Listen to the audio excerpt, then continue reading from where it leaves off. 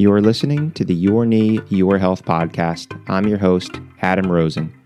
I'm a fellowship-trained, board-certified orthopedic surgeon who specializes in knee replacement.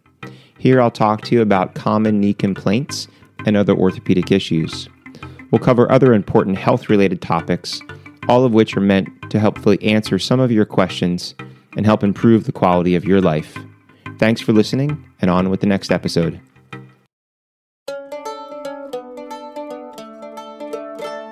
Hello and welcome back. This is Adam Rosen. You're listening to the Your Knee, Your Health podcast.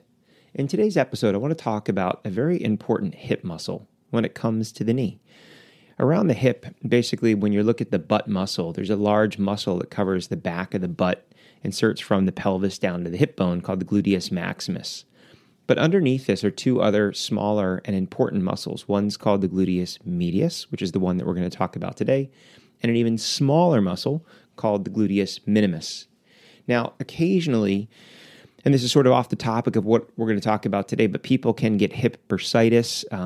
More commonly now, the lateral side of the hip is called this lateral hip pain syndrome because you can have piriformis syndrome and trochanteric bursitis and gluteal tendinitis. But what's important is knowing what the real problem is, as repetitive cortisone injections, potentially to reduce inflammation from bursitis, can further damage and weaken these tendons, and this can cause a problem with your gait.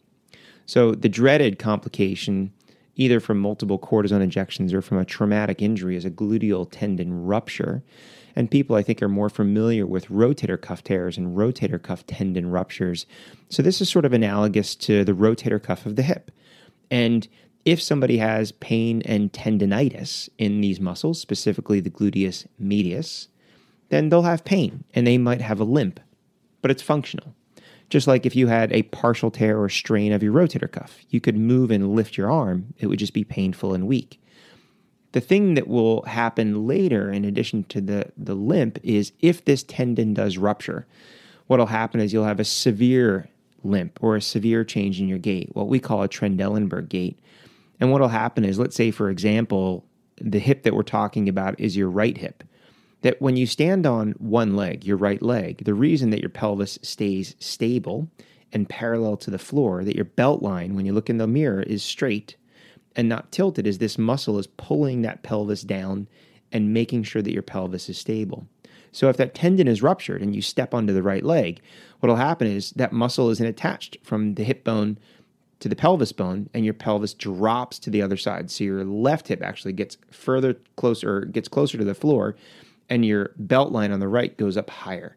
And this is a very distinct waddling gait. But how does this affect the knee? That's what you're wondering. So what's interesting is that more often than not, a lot of people have knee pain, whether or not this is normal knees, whether or not this is an arthritic knee, or whether or not this is a replaced knee that otherwise functionally is okay. You know, someone examines it aside from, say, the arthritic knee, where you have x-rays that show arthritis, but the ligaments are stable. The muscles around the knee joint are stable. The implant, if you have a total knee replacement, is stable. And the person still has knee pain. Okay, so why? Well, one, we have to ask, what does this muscle actually do? So we talked about it stabilizing the pelvis, but what it also does is that the pelvis is stable. It can bring your leg up and out to the side, what's called abduction, abduction. And it also controls rotation. So it functions both as an internal and external rotator of the hip, depending on whether or not your hip is straight up and down or whether or not your hip is bent at 90 degrees. So what happens is if this muscle is weak and your leg is straight and you're trying to stay upright, what will happen is your muscle can't pull your leg out to the side, what's called abduction, and it can't externally rotate the leg. So your knee does the opposite. Your knee falls inward towards your other knee, and it rotates inward. And a lot of patients will come in and will say, my knee is unstable, when in actuality, the ligaments of the knee are okay. So there's not a knee ligamentous instability problem, but they feel as if their knee's buckling because the hip muscle is weak. So this is also one of the main reasons that athletes may tear their ACL. So if that muscle is weak and every time that they're running and cutting, that knee is subtly turning in, they're more likely to be at risk of rupturing their anterior cruciate ligament. So you can understand how it's a really, really important muscle, even though it's not in the knee area, it's in the hip area because it stabilizes the pelvis. There's actually, on an even separate note, there's actually some data that shows that people that have a flat foot deformity, what we call pes planus, may also benefit from strengthening exercises of this muscle. Because if this muscle is weak, not only does your knee rotate in and bend inward, but the next thing in line is the foot, and then the foot starts to roll inward, and that can actually weaken the arch and cause foot pain. So let's talk about this muscle. Okay, so how do I see this muscle as being a weak thing? Well, when we always talk about in medicine of examining a body, we're always specifically when we talk about joints, looking at the joint above and below. So when we're looking at the knee, we're always trying to examine the foot and the hip. So one of the things I'll look for is whether or not someone has a flat foot deformity. And when you watch them walk, the question is the knee buckling inward? Is it rotating inward? And you can see this from the front and the back. You'll see it from the back as their knee sort of pivots in. And when you look at them from the front as they're walking towards it, the kneecap is rolling in. So one of the things that may also cause is pain underneath the kneecap. So a lot of people will have pain going up and down stairs because the hip muscles are weak and the kneecap is turning in or the knee's turning in, and that changes how the kneecap functions or how the knee functions to straighten and bend the knee. So again, watching this and examining this is one simple way of picking up on, is this a hip problem or is it a knee problem or is it both? Now, what about testing of strength? Well, if you've been to the gym or you've worked with a trainer or you've worked with a physical therapist, there's machines where the pads are on the outside of your knees, or you can wrap a band around your knees and you can push your legs out to the side. So that can test these muscles. But again, these muscles work a little differently when the leg is straight and when the hip is bent. So you can test them individually. One of the other ways that you can test this is just laying on your side. So if we're, again, talking about the right hip and you're laying on your left side and you lift the right leg up in the air, is it painful? Is it sore? Is it weak? Is it weaker than the other side? So these are little simple ways that we can test this, as well as just having people stand on one leg. If you stand on one leg, say the left, your pelvis and belt line are stable in the mirror, you don't have any pain, and then you try standing on the right leg, and your pelvis droops a little bit. The left side goes low or the right side goes high, and you have some pain on the side of the hip. That may indicate a problem with this tendon. So if you think that your knee pain or your foot pain or your hip pain may be due to this muscle, and some of these symptoms and some of these weaknesses and things that you may have noticed, all of a sudden it clicks and you're like, hey, I think this is me. This is where some of my pain is coming from. Then it's important to see your doctor. And what they will probably do is examine you. They may take some x-rays and check your gait, check your muscle strength, and figure out, is that the cause? Is that the cause along with other stuff? Or is there another reason for your pain and symptoms? And then typically, the first thing to try is a series of exercises. Whether or not you do these on your own, or your doctor explains them to you, or you go see a physical therapist or a trainer. There's lots of different ways that you can work on these muscles. So simple ways of working on this.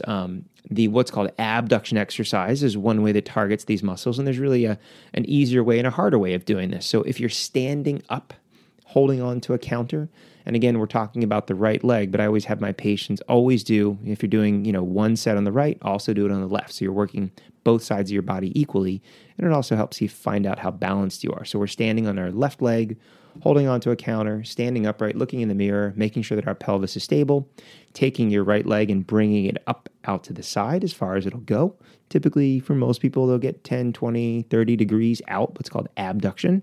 And at that point, then you're going to hold it, just pause for a split second, and then I have people bring it back down on a 3 count, 3, 2, 1. Because what I find a lot of people make the mistake of, they throw it out there, which is good, you're using the muscle, but then they let gravity kind of drop it down. So you're missing, essentially half or more than half of what you can gain from that actual exercise. So usually I'll have patients start with most exercises that I review with them. I'll have them start with, say, 1 set of 10 on the right and 1 set of 10 on the left, Monday, Wednesday, Friday. Second week, do 2 sets of 10. The third week, 3 sets of 10, and kind of build up slowly from there.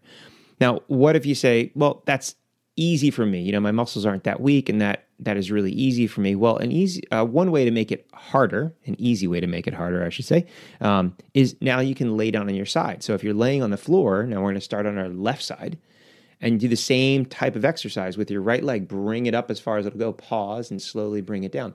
What you've done now is you've changed sort of the weight of your leg with regards to the hip joint with gravity, because standing up, you're going to find the weight of the leg is a little bit lighter.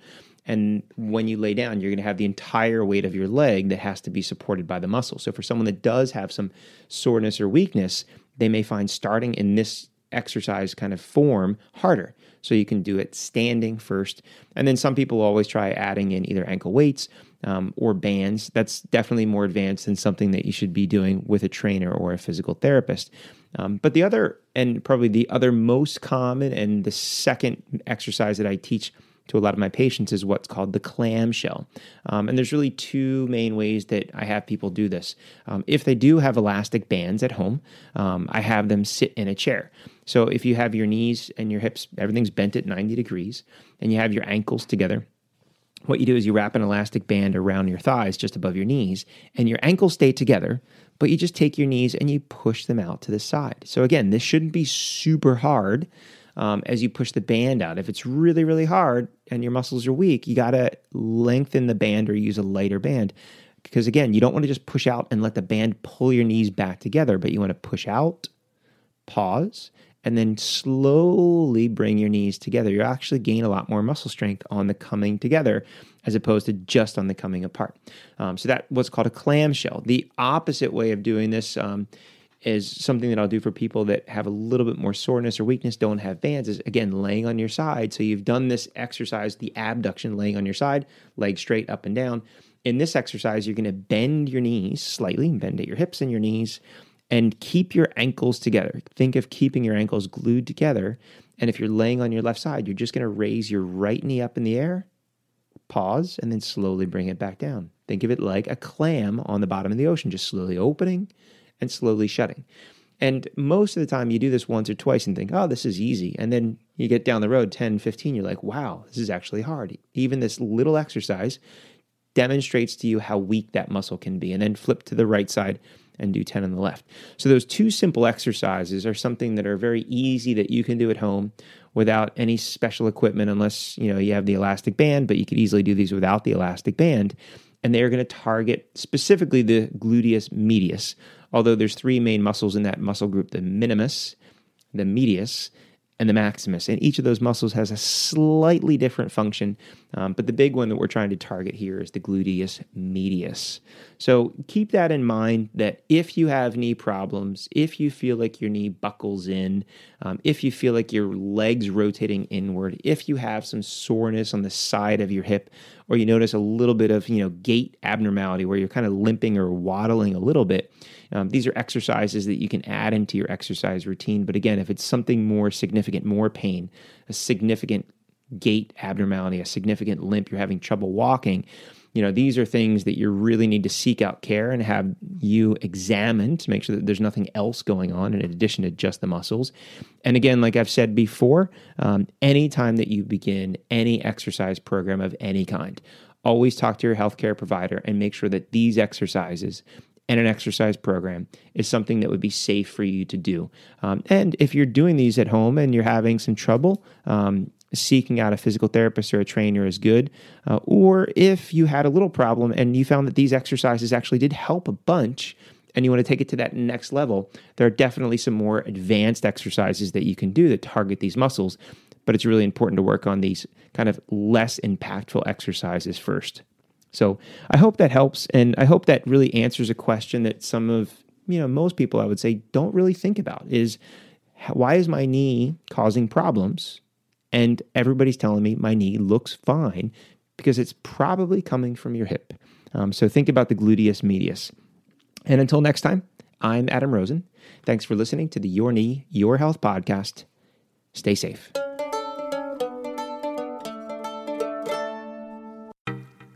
Thanks for listening to the Your Knee, Your Health podcast. If you've not already done so, please subscribe so you'll be notified of future episodes. And if you enjoy what you're hearing, please take the time to leave a review. It helps other people like you find the show. I'm your host, Adam Rosen, and until next time, stay safe.